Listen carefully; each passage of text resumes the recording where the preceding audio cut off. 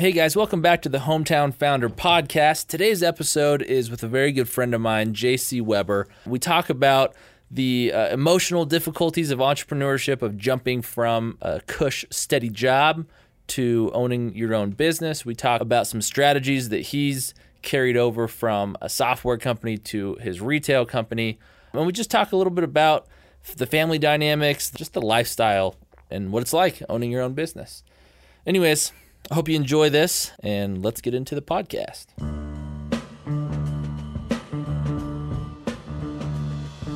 Hey guys, this is Kyle Rawson, and you're listening to the Hometown Founder Podcast, where we talk to entrepreneurs who are doing big things from small places. All right, everybody, welcome back to the Hometown Founder Podcast. I'm with a very good friend of mine, JC Weber. JC and I have been friends for a while. We work together.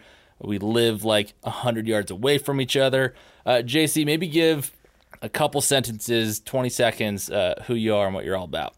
All right. As Kyle said, JC Weber, born and raised in Rexburg, Idaho.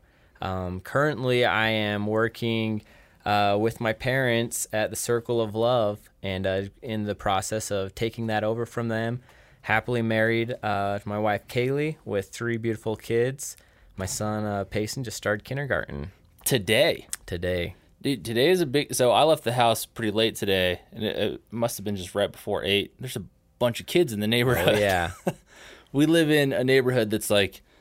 it's got to be 80% children under the age of 10. Oh, yeah. Right? Yep, oh, man, for there's sure. a bunch of kids in there. So you're a family man. You're taking over your parents' business. For the listeners that are not familiar with Circle of Love, like, what is that business? What do you guys do? Circle of Love is a formal and bridal wear business. We obviously sell wedding gowns. We carry men's suits, rent tuxedos, and we also carry women's apparel. Cool. So I'm actually interested in talking about like the dynamics of a son taking over the parents' business. Yeah. That happens a lot. It's a fairly common thing. But before we get into it too much, maybe like give us the backgrounds, the hero story of JC. How, like, were you entrepreneurial as a kid? Did you always have a job? Like, what were you like when you were a kid?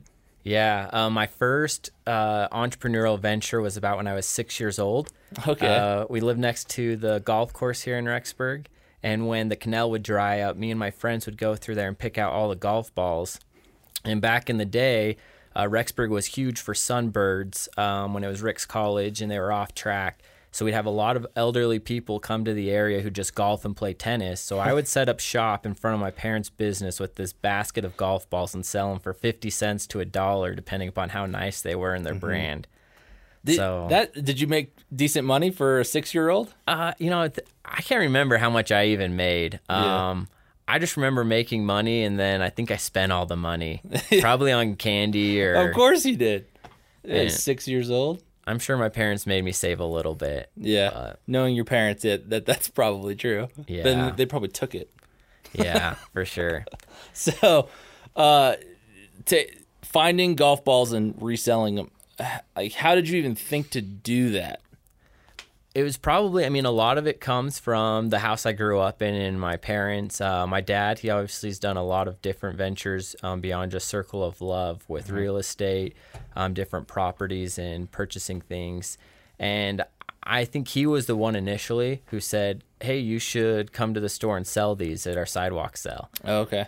They obviously were always very helpful and kind of getting everything set up for me, but they always made it so I had to do the actual work. So they never sold the golf balls. They never sat at the table. That was always on me, which I obviously I'm grateful for now. Yeah, for sure. So you, as a 6-year-old, you have the idea to start technically it's a business, right? Yep. Did you do anything? Obviously now you've got a business. Between 6 and now, were you one of those guys that always had a new business? Did you have like a lawn mowing business growing up? What was your entrepreneurial career like? Yeah, I always have tried to have a side hustle going throughout my life. Probably the one that was like an actual business that really helped me in this was right after my mission. I was living in Idaho Falls. Actually, it was right after Kaylee and I got married. and I started a company called Idaho Falls Odd Jobs. And so it started out where I was painting the numbers in front of houses, but by doing that, I always conversed with the individuals who I was doing it for. And from there, I helped someone install a mailbox. I helped someone paint their house. I helped someone refinish a bathroom. So just odd jobs. Yeah. And I remember that summer I made quite a bit of money. Yeah. I didn't do anything else actually that summer. Kaylee was working, and I just started doing that. And it was great. And then we decided to move back to Rexburg, and got back into school and was working on campus at that point. Gotcha. So I'm surprised we've never talked about this. So you've gone door to door and then painted people's street addresses on their curb? Yep. Dude, I did that. That's how I paid my way through college. Yeah. So. And then I upselled them on. I also did window washing and headlight restoration. Walk by, oh man, your car parked in the driveway. You gotta clean these headlights up. That's crazy that we both did that. How did you get that idea? So I think I was obviously just researching jobs you could do like through college and in the area. And that was one that just came up and people had mentioned they'd done. My uncle is very entrepreneurial as well, and he actually gave me the idea. He did a lot of window washing, and so he said, hey, you could do this. And so I would always offer to window wash. I did a number of window washing, but it was more, I always was getting it from just doing the numbers. Gotcha. That makes see, because I think I was 17, 18. I saw a bunch of Boy Scouts going door to door, and that's how they were raising money, was by painting street addresses on the curbs.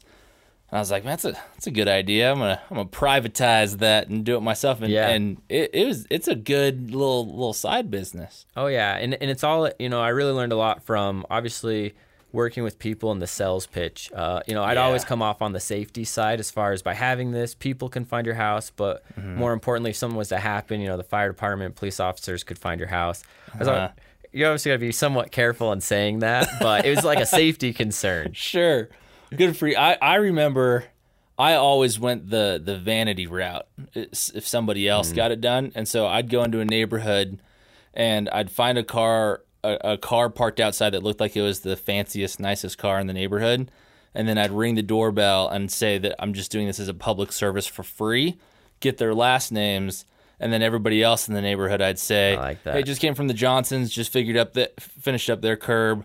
We're doing it for $10 a piece or $15 a piece or whatever.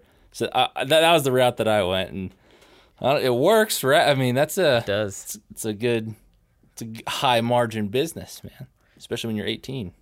It's true. So the question for you, Kyle, is when people have come around our neighborhood, has anyone hit your house and wanted asking to paint? for that? Yeah. Yeah. What have you told them? I said, hit the bricks, kid. Come on. I got a feel for those kids. I always let them do it. If it was anything else, because I'm a sucker for young entrepreneurs, obviously. Yeah. But in that case, I share that home with a woman who does not want spray paint on the curb, which, I mean, I empathize with. She likes things clean and tidy. And so, yeah, she respect that. She opposes that. But anything else, yeah, I support them youngins. That's right. Not in that, though. Well, so cool. So you obviously were an entrepreneurial guy. Right after you got married, you did that. But then you got into school. You got a real job. I know when you and I met, you were running operations at a SaaS company. Did you always expect that you would be an entrepreneur? Did you get a job just for the safety security side of things, for the more educational experience side of things? Like, why did you go into that route? Yeah, I think a lot of it was safety and security. You're young, married. We just had our first kid, and so you're feeling like I got to provide. And this opportunity came, and I said, I'm going to run with this opportunity for 5 years. And when that 5 years was coming to an end, the CEO came to me, and he offered me more, saying, hey, we want to see you stick around. And that was kind of the crossroads for me, where I had to make the decision of either, yes, I'm going to be with this company for the long term, or this is the time where I'm going to jump out and do my own thing and find something. And throughout these 5 years, I was always thinking of new ideas and things I'd want to do, other people I may want to partner with. And the Circle of Love was always really it was always the first entrepreneurial option, but I didn't ever know how it would play out with my parents being involved, because I didn't know where they were at as far as how long do they want to be in the business, what's their long-term goals, and could the business support all of us financially? Right. Yeah. I don't know what that's like, because, I mean, I think in some cases, I know like in farming, oftentimes the business is just kind of inherited by the kids, and you just pass it on, and the 40, 50 years that you have to run the business, you grow it and you make as much money as you can, but you're kind of obligated to pass it on, right? Mm-hmm. But in most businesses, and I think in yours, it's a purchase. Like it's not like it's just given to you. You got to seek financing and buy your parents out, right? Exactly. And the main reason for that is I have 4 other siblings. Mm-hmm. And as we sat down, we actually had a family council where we all sat down together, and my parents kind of laid things out as far as what they were thinking, what their plans were. And really, we offered it to all of the kids saying, this is what we're looking at if you want to purchase the business. Mm-hmm. And obviously, all of my siblings knew I was the most interested at that point.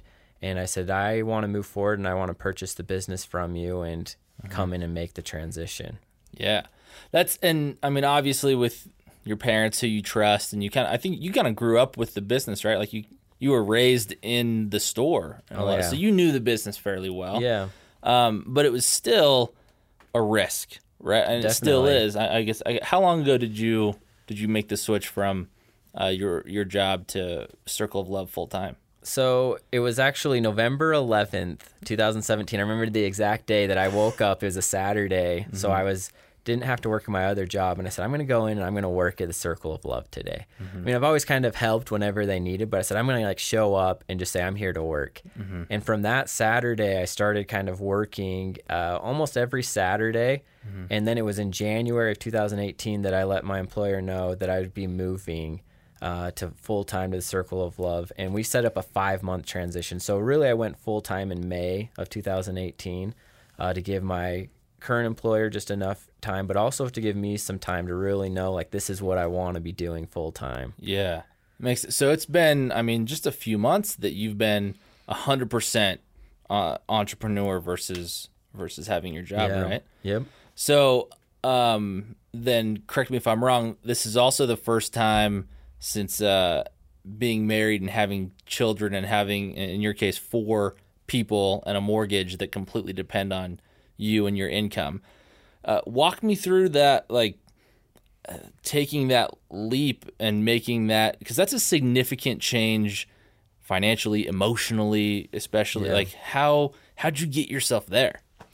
Yeah, and it was great because my parents were very open with everything. My dad and mom, they gave me the books and they said, you can look through everything, ask any questions you want, run the numbers, and really they let me decide for myself.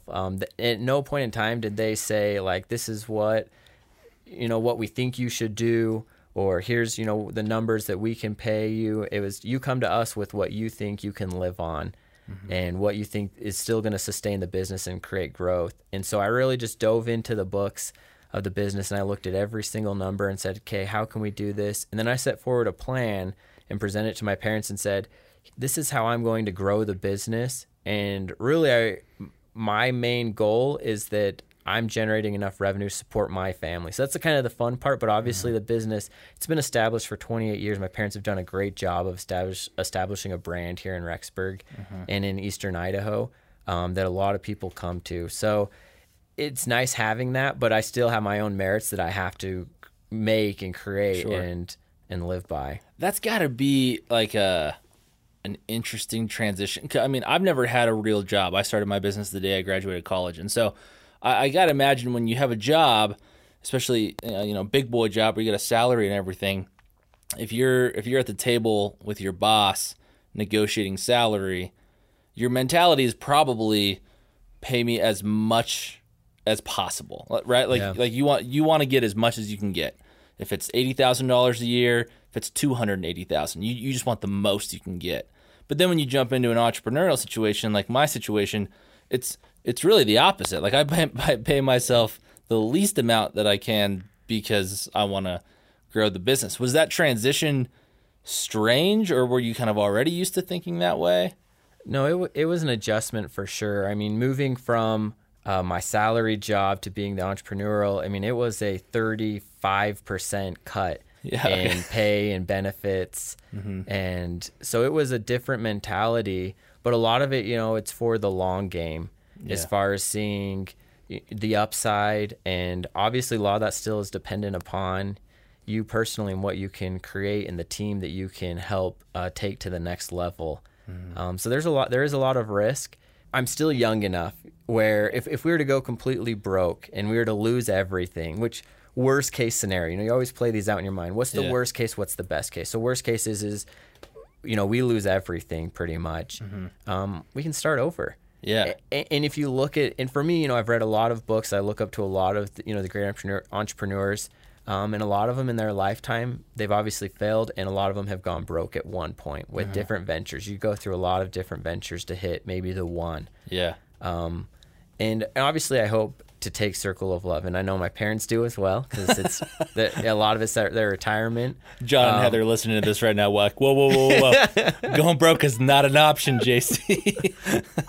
But and that's part of the entrepreneurial spirit. Even growing up, I remember in our house, the Circle of Love was always part of that. And there was great years and there was really tough years. Yeah. And so growing up with that, you learn that, and you kind of get in that mentality of, it would actually be, you get used to the ride, I guess, of that. Yeah. Not that stability isn't nice, but there's obviously a lot of perks and benefits with being the entrepreneur. And that's one of the things I've loved about this transition from going from a salary job to doing this is every morning when I wake up, I can do what I want, but obviously at the end of the day, I'm making my own money. Yeah. So if I make a lot of money, great. If I make no money, that's on me too. Yeah.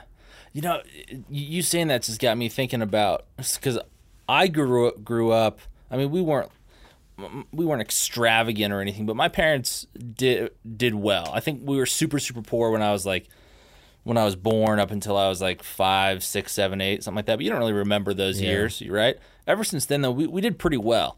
And then when I went out on my own in college and just after college, I was as broke as anyone I've ever heard of, right?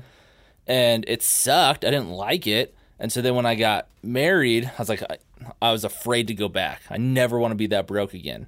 But then once I started to make a decent living, I realized, like, it wasn't that bad. Yep. Being broke is just not that bad. And in America especially, like, it's not like depending on your situation, for the most part, worst case scenario means you don't eat out as often, right? Like no one's going to be destitute, right? And I think that once I realized that mentality of, like, losing everything really wouldn't be that bad, I think that's when both my companies really started to grow. I didn't take it so seriously. I wasn't afraid anymore. Yeah, I think you hit it right on the head, which it's really that fear factor. Once you can take the fear out and say, you know what, worst case, I go broke, and I'm okay with that, and you can accept that. It's funny how things just take off from that point, because you go and you work harder.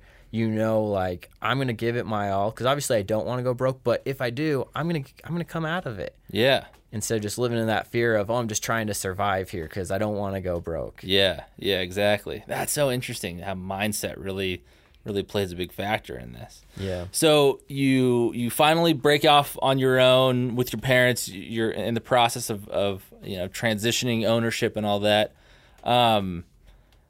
Walk me through, if it's all right, a little bit more about like the personal side of things. I mean, I know with me, Nicole, my wife, is not entrepreneurial, is not a business person. Yeah. But she occasionally likes to be informed of what's going on. Sometimes she doesn't. But the dynamic of the relationship partnership oftentimes is more important than whoever your business partner is, right? How has that been at home, that transition? Yeah, I think that's probably been one of the hardest transitions for me personally and for my wife, Kaylee. The number one thing it comes down to is communication. But even then, we can communicate about, this is when I'm going to leave, this is when I'm going to be home. That one isn't always met because things come up. And two, even when it's communicated, it's still an adjustment where before, I left every day around 7:30, came home at 5:30. You could expect that. Yeah. And now I'm going to leave anytime between I've left as early as 6 a.m. or 10 a.m., and I've come home as early as, 2 p.m. or 7 or 8 p.m. Yeah. And so there's a lot more gap in there as far as when you come and go. And that's been one of the hardest things, is communicating that. Because obviously my wife enjoys it. At least she says, when I'm home, having 3 young kids. Yeah.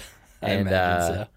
And so that's been one of the hardest things as far as that transition. I think financially, we already we set that out beforehand and saying, here's what we can live on. So we're already on the same page, and it's great. As well as I, is who you marry is a big impact on a lot of decisions. And if your wife is okay saying, yeah, I can live on this much, I don't need to have X amount. Yeah. And obviously you have to paint the big picture as far as, we're not always going to live this way. We're hoping to get to this point where we'll have a little bit more.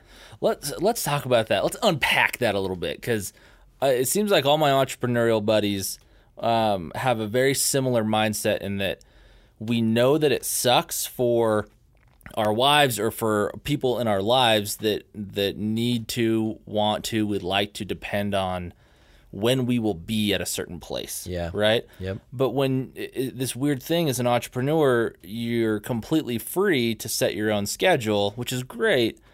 But at the same time, it makes it somehow like more difficult to be places at a certain time, because everything is a decision. And even though I'm pretty sure I can make it home by 5:30 on Tuesday, at 5:05, if I get a phone call from a client or an email from a customer, like, things can change that quickly, right? Yep. And it's hard to understand that and empathize with that if you are not also an entrepreneur, right? So what advice do you give, or thoughts do you have on entrepreneurial people who own their own businesses? Like, how do they live this life with people who are not entrepreneurs and not disappoint people left and right? Yeah, the biggest thing I have found is, whenever anything comes up and I know I'm going to be late, or I'm going to be early, right then the first person I'm going to call is my wife, or just send her a text and just say, hey, this happened. And then when I get home, if I need to, I'll explain it more. But and really, I've adopted this mentality of an integrated life, which is, when I'm at work, I'm working. When I'm at home, I'm at home. And that's one of the biggest things too, is when I come home, I try to be at home. I leave work at work. I try not to bring up what happened, unless Kaylee's asking me. But when I'm with the kids, I'm just with the kids. I try to set down my phone. Obviously, I'm not perfect at it. But I try to set down my phone and just play with the kids, go outside, just be with my wife in the evenings, and not, jump on. It's so easy in this day and age, as you're always connected, to be looking at email, be looking at text messages, thinking of something you should be doing at work. And living an integrated life is, when I come to work, I'm going to be at work 110%. When I'm at home, I'm going to be at home 110%. No matter the time. Sometimes my home life needs a little bit more time. Sometimes my work life needs a little bit more time. Yeah, I think that's really good advice, and that's I've, especially over the past year, I've tried to do that more. It's hard because crisis happens, and it's always a decision, right? But I've found that to definitely be helpful. I mean, it's not just like wives, kids, but it's also friends or people at church. Like, it's I think it's important just to be present. Even though, man, it sure is hard sometimes. Yeah. So you are kind of early in this process of buying your parents out and having the business be yours. In the past few months, let's go over maybe a couple things that stand out as things that you learned, things that you thought would be one way and they ended up being a different way. Like, what have been some of the major takeaways from the past few months of entrepreneurship? Yeah, one thing you said early on is, I have grown up in the business. In my childhood, we actually had, it was in the basement of one of the buildings we were in. There was a play area for my sister and I. Oh, yeah. And we literally were there all the time. Through high school, I was always helping out. So I felt like I had a good understanding. But coming in, there's a lot of things you don't see that your parents were doing. For me personally, I'm definitely an operations person. So it was easy for logistics as far as, scheduling, anything financial, just the back end work. One thing I found that I really like, though, is working with the customers. Something my wife has pointed out, because she'll come in occasionally with the kids to see me, and I'm always up front helping, and she'll say, haven't you hired your employees to be up there creating that? I'm like, I love creating that customer experience, though, and how important that is. So that's one thing I've learned that I always knew was important, but I've learned that I really enjoy doing is helping the customer. Being out in the front of the store, interacting with the customer and creating that ideal customer experience. One of the biggest changes has been for me is coming from a SaaS company is coming to retail, specifically cost of goods sold. When I first came into the business and seeing how much we were spending on inventory and thinking, I'm spending more than I'm making, at least that's how it feels. But then realizing I own this now. Like, this is my inventory that I own, whether it's suits or wedding dresses, and there's different buying seasons. And now it's my opportunity to get out there and sell this and really create that customer experience and ensure that everyone, finds what they look good in. And so that's been a big learning curve for me, is adjusting to buying cycles and understanding inventory, and when do I need to order something so that way I'll have it. I'm really big on just-in-time inventory, and it's kind of changing that mentality of how do I know when I'm going to need something and have enough of it at the same time. I got to imagine the logistical operations of a software company very different than retail, right? Definitely. Yeah. So I mean, I'm 3 months in. That's I'm surprised that you've been able to get a grip on. I mean, that I would struggle with that. That's pretty different. Yeah. With a SaaS company, it's, for me, what I've seen, the number one thing you're worried about is employees, because you're mainly employing people who are creating the software, servicing, or helping the customer on that end. While in retail, your number one expense is in the inventory itself. While labor is really a minor expense in all of that. But one of the things I also really enjoyed that I feel like I've brought to the table is working with employees. Dealing with any employees can be difficult because everyone is different. We all have our unique personalities, and you never fully know what you're getting when you hire someone 100%. And so coming in and having to work with that, being on the operations side, one of the things I've really tried to do is create visual management, just trying to make everything visual in our store. So one, for me, because I'm new, and two, for our employees. So as I know, we are going to constantly be hiring new employees as we have turnover, and just trying to make things so it's intuitive. How do you put a tuxedo together? Where do I go for this or for that? And it's so easy just to put up a sign, to make notes, and just try to label everything. Yeah. So you've got, when you say visual operations, you mean just that, like you have these graphics of how to put a tuxedo away or something like that? That's exactly right. That's cool. And have you found that to be pretty effective in training people and getting them all on the same page? So we haven't, I'd say time will tell. Okay. So far, yes, it feels that way. We've redone a lot of things as far as, just even placement. We tried to move the placement of the tuxedo so it's just intuitive of how you're going to pick a tuxedo. And so far I've really enjoyed it, and the employees have said they've enjoyed it. But I think, over the next 3 to 6 months, as we hire more employees, we'll really know how effective that is. Yeah, that makes sense. So, I know you're early on in the process, but have there been any things that that you've tried and you've been able to see the results of them? Like, that worked out. Maybe short term, but still, that worked out well. Have you had any of those kinds of experiences? Yeah, I think one of the biggest things when I came in is I really looked at a lot of our pricing for different things, and adjusted some of the pricing. I did a market analysis of the different formal and bridal wear stores in Eastern Idaho, and I said, where are they at and where are we at? And I tried to match some of that and see what we could adjust and see if the consumer would notice any difference. And it's amazing how many people, with some of the things, we've even increased some of the price, because we've obviously had an increase of costs. And the consumer still saying, wow, this is such a great deal, which is obviously what we want to have. Sure. Everyone feeling like they're getting a great deal for the quality. And so that's been a big win for us because, one, it's helped, as I mentioned, is I'm really trying to earn my own keep. Yeah. As far as I'm trying to generate enough revenue to support me coming into the business.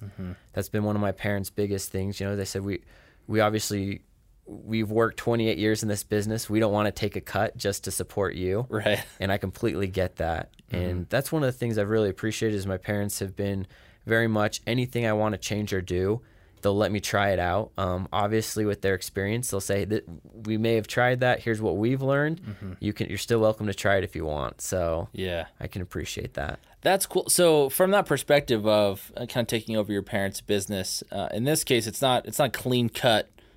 Someone's in charge one day and somebody else is in charge the next day. You're kind of working together in this interim period, right? Yep. How has that been? And maybe what advice would you have to somebody else who might be looking to take over their parents' business? Yeah, family businesses, especially in Eastern Idaho, are very common. Yeah. It's been amazing how many people have come into our store and asked us that exact same question. But the biggest thing for me has come down to really respect and trust. I always, and I'm not perfect at this. If my parents are listening, they'll say this, is trying to be very respectful of my parents and their knowledge, specifically. But that's so important, is to respect what they've already learned and what they've built, because they have built a great business. Yeah. And on the same time, they've been very respectful for me coming in and saying, hey, I want to take this to the next level. I want to try this. I want to kind of enter these industries, this market. And my parents saying, okay, lay it out and let us know. But obviously knowing that the plan is for me to transition. So I think they're okay saying, this is going to, if you do this, you're going to have to live with the consequences. Yeah. And so, having that respect and then trust, as I've come into the business, my parents have been there less and less, which has been the plan, which I'm grateful to see. And so obviously there has to be that trust in me that I'm going to continue to do things that I need to do. And once again, it goes back to the respect. If I'm not, they'll come in and they'll let me know. Yeah. And then we'll just have to sit down and talk about it and say, this is what I'm trying to do. And it's really a lot of communication. Yeah. And one thing we decided early on is when we're at work, and when we're, it goes back to the whole conversation we had, when we're at home, we're at home. Yeah.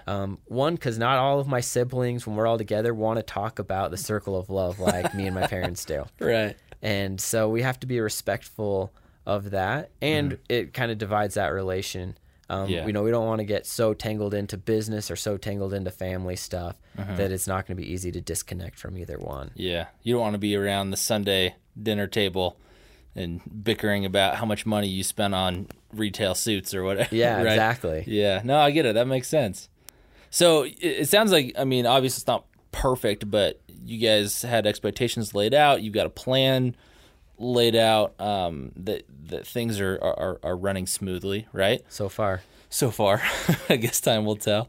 What's your plan? What's JC's vision for the Circle of Love after your parents, retire or go serve missions, whatever they plan on doing? Yeah. For me, seeing the Circle of Love really get involving technology. Coming from a SaaS company, I know there's a lot of technology to do a lot of things out there. So I've looked at, we're in the process right now of changing our point of sale in the business that's more bridal focused. We've redone the website already, being able to schedule appointments online. We have that up and going now. And we're looking at e-commerce over the next 6 months or so. And ultimately, I want to open up more locations. I believe in being transparent. A lot of people say, by being transparent, saying these things, you're giving your competitors an advantage on you, kind of telling them your strategy and plan. But really, I feel like what Circle of Love has, and me specifically bringing to the table, is execution. Yeah. Being able to do these things and do these things right and do them well.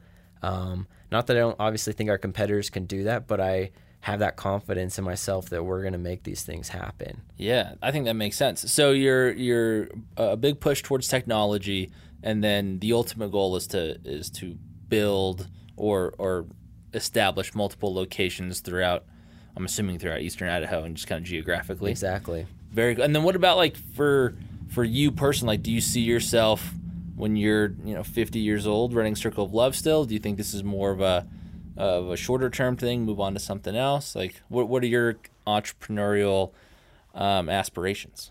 Yeah, that's a great question. For me personally, I see obviously for the foreseeable future, which is maybe 5 to 10 years, Sure. Really building up Circle of Love. But I'd love to get to the point where it's self-manageable, where you can have managers in each of the stores, and I'm not having to be involved in much of the daily processes and ordering. And so it's kind of getting, those multiple locations. The nice part about that is I've looked at this is that will create enough cash to go and do something else.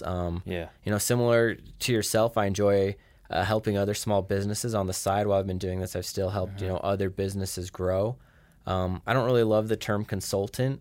It kind of has a negative connotation, but really just helping other businesses grow in whatever way that might be. And maybe it might be, I come across another idea that has more to do with technology. I really enjoyed the time I had, working for a SaaS company, and I wouldn't mind getting back into that. I think the margins are great in that sort of company. Yeah. I'm working on a new SaaS startup right now. Maybe after this podcast we can talk about it.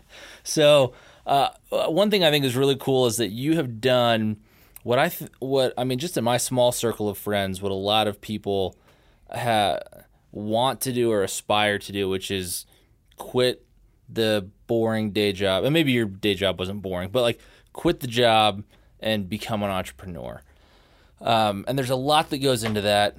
The proof of concept, the financial aspect of it, the emotional aspect of it. You've done it though. Recently you've done it. So kind of wrap things up, maybe a piece of advice for someone who is considering doing that, having just done it yourself, what would you say to them? Yeah, having just been through that whole process, a lot of it comes down to getting rid of the fear.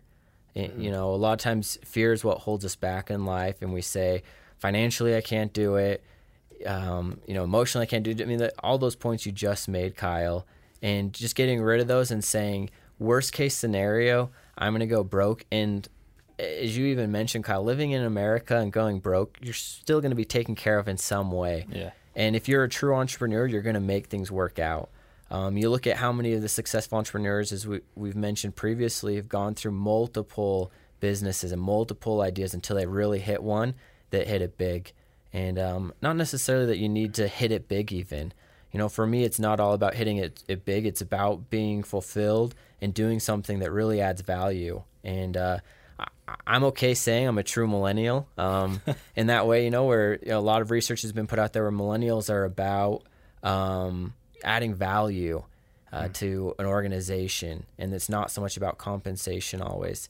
And for me, that's what this change was about. Obviously I took a significant pay cut to do this, and you think you're going to have so much more time, which not necessarily you have more, you're still going to have the same amount of time. You may just have a little bit more flexibility, which I've really enjoyed. And that's something to consider, is that flexibility and really going out there, getting rid of the fear and just jump and making the jump. Get rid of that fear and just jump, man. Love it. Well, JC, thank you so much for coming on this podcast, man. This is fun for me and educational. I thank you so much for coming on. No, thanks, Kyle. You've been an inspiration to me. I've listened to all of your episodes so far, so I'm happy to be a guest now. Cool. You're the one. I was wondering who was listening to all these. Good to know. It was JC the whole time. And your mom. She's probably listening. Yeah, so. JC and Linda Rawson. Cool. Well, thanks, man, and thanks, everyone, for listening to the podcast today. We'll see you next time. Hey guys, thanks for listening to the podcast today. If you enjoyed this, feel free to give us a rating on iTunes and subscribe to hear more stories from entrepreneurs who are starting businesses in small towns. See you later.